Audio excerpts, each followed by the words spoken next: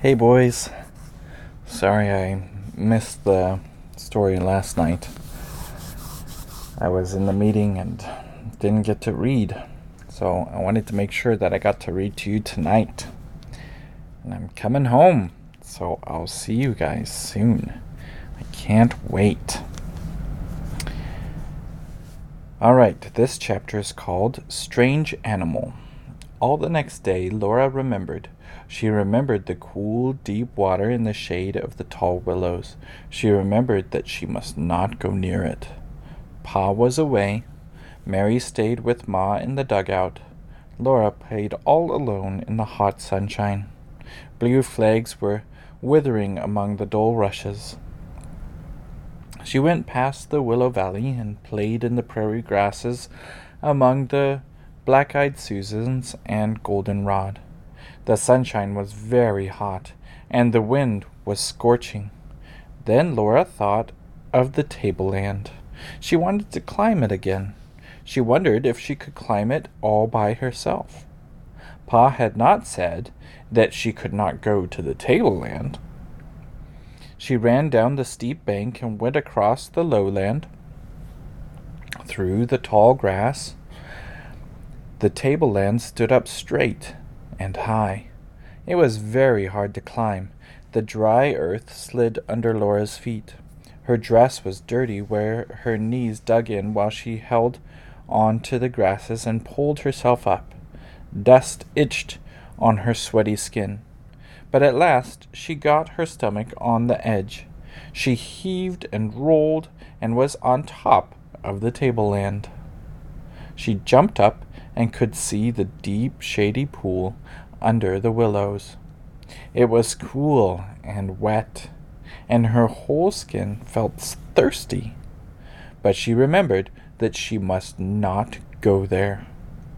The tableland seemed big and empty and not interesting.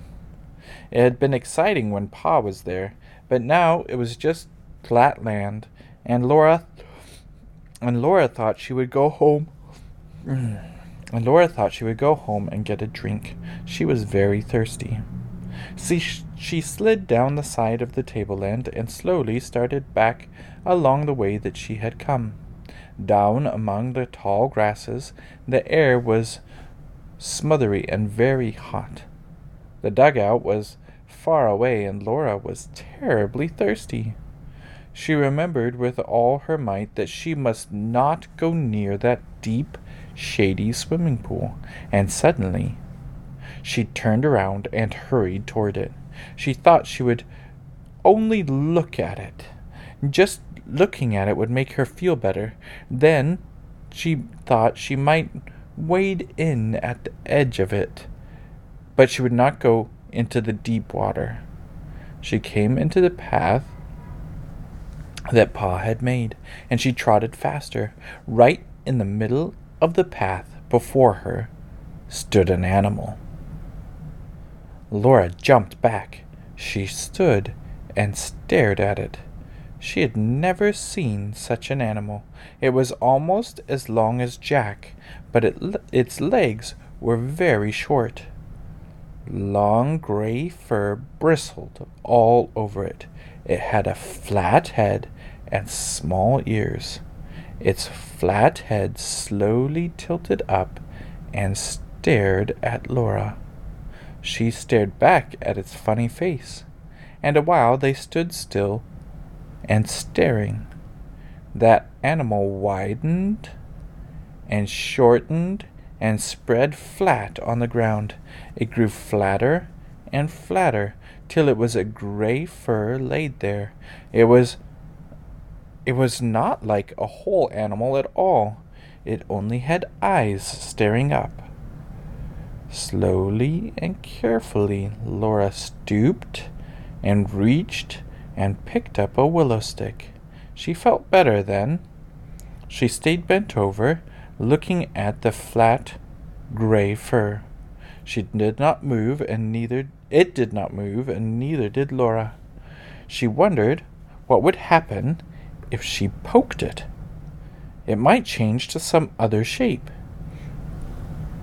She poked it gently with the short stick. A frightful snarl came out of it. Its eyes sparked mad, and a fierce white teeth snapped almost on Laura's nose. Laura ran with all her might. She could run fast. She did not stop running until she was at the dugout. "Goodness, Laura," Ma said. "You'll make yourself sick tearing around so in this heat." All that time Mary had been sitting like a little lady, spelling out words in a book that Ma was teaching her to read. Mary was a good little girl. Laura had been bad, and she knew it. She had broken her promise to Pa, but no one had seen her, and no one knew that she had started to go to the swimming hole. If she did not tell, no one would ever know. Only that strange animal knew, and it could not tell on her. But she felt worse and worse inside. That night she lay awake beside Mary. Pa and Ma sat in the starlight outside the door, and Pa was playing his fiddle. "Go to sleep, Laura," Ma said softly, and softly the fiddle sang to her. Pa was a shadow against the sky. His bow danced among the great stars. Everything was beautiful. Everything was beautiful and good, except Laura. She had broken her promise to Pa. Breaking a promise was as bad as telling a lie. Laura wished she had not done it, but she had done it, and if Pa knew, he would punish her. Pa went on playing softly in the starlight. His fiddle sang to her sweetly and happily. He thought she was a good little girl. At last, Laura could not bear it any longer. She slid out of bed, and her bare feet stole across the cool earthen floor. In her nightgown and her nightcap she stood beside Pa, and he drew the last notes from the strings with his bow, and she could feel him smiling down at her. "What is it, little half-pint?" he asked her.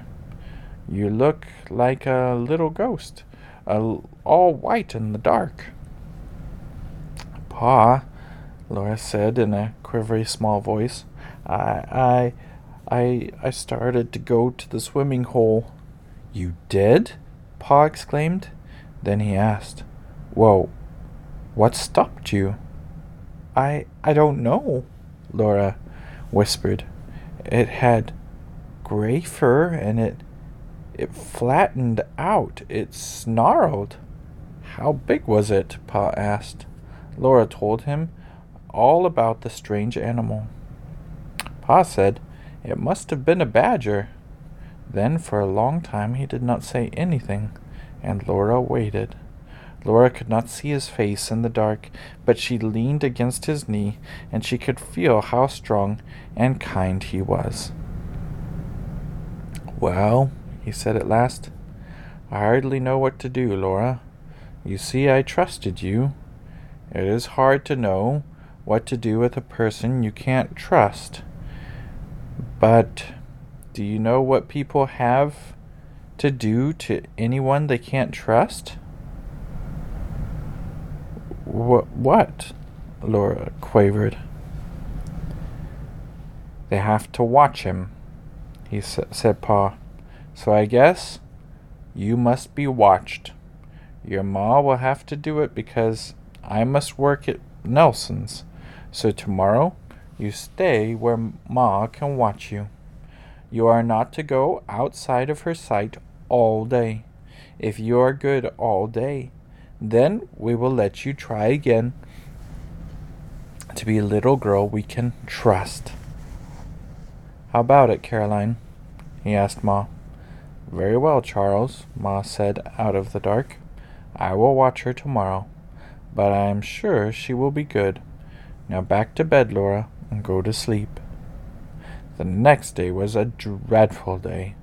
Ma was mending, and Laura had to stay in the dugout. She could not even fetch water from the spring, for it was going out of Ma's sight. Mary fetched the water. Mary took Carrie on a walk on the prairie, and Laura had to stay in. Jack laid his nose on his paws and waggled. He jumped out on the path and looked back at her, smiling with his big ears, begging her to come out. He could not understand why she did not. Laura helped Ma. She washed the dishes and made both beds and swept the floor and set the table, and at dinner she sat down on her bench and ate what Ma set before her. Then she wiped the dishes, and after that she ripped a sheet that was worn in the middle, and Ma turned the strips of muslin and pinned them together, and Laura wiped the new seam over and over with tiny stitches. Whipped the new seam over and over with tiny stitches. She thought that that seam and that day would never end. But at last, Ma rolled over her mending, and it was time to get supper. "You have been a good girl, Laura," Ma said. "We will tell Pa so, and tomorrow morning you and I are going to look for that badger. I am sure he saved you from drowning, for if you had gone that deep water, you would have gone into it. Once you begin being naughty, it is easier to go on, and sooner or later something dreadful happens." "Yes, Ma," Laura said. She knew that now. The whole day was gone. Laura had not seen that sunrise, nor the shadows of the clouds on the prairie. The morning glories were withered, and that day's blue flags were dead. All day Laura had not seen the water running in the creek, the little fishes in it, and the water bugs scattling over it. She was sure that being good could never be as hard. She was sure that being good could never be as hard as being watched. The next day she went with Ma to look for the badger. In the path she showed Ma the place where he had flattened himself on the grass. Ma found the hole where he lived. It was a round hole under a clump of grass on the prairie bank. Laura called to him, and she poked a stick into the hole. If the badger was at home, he would not come out. Laura never saw that old gray badger again. Wow. What a story. That gray badger is really dangerous. But he helped her to do what was right and to be safe. What a great badger. All right, boys. Can't wait to see you. I love you. Good night.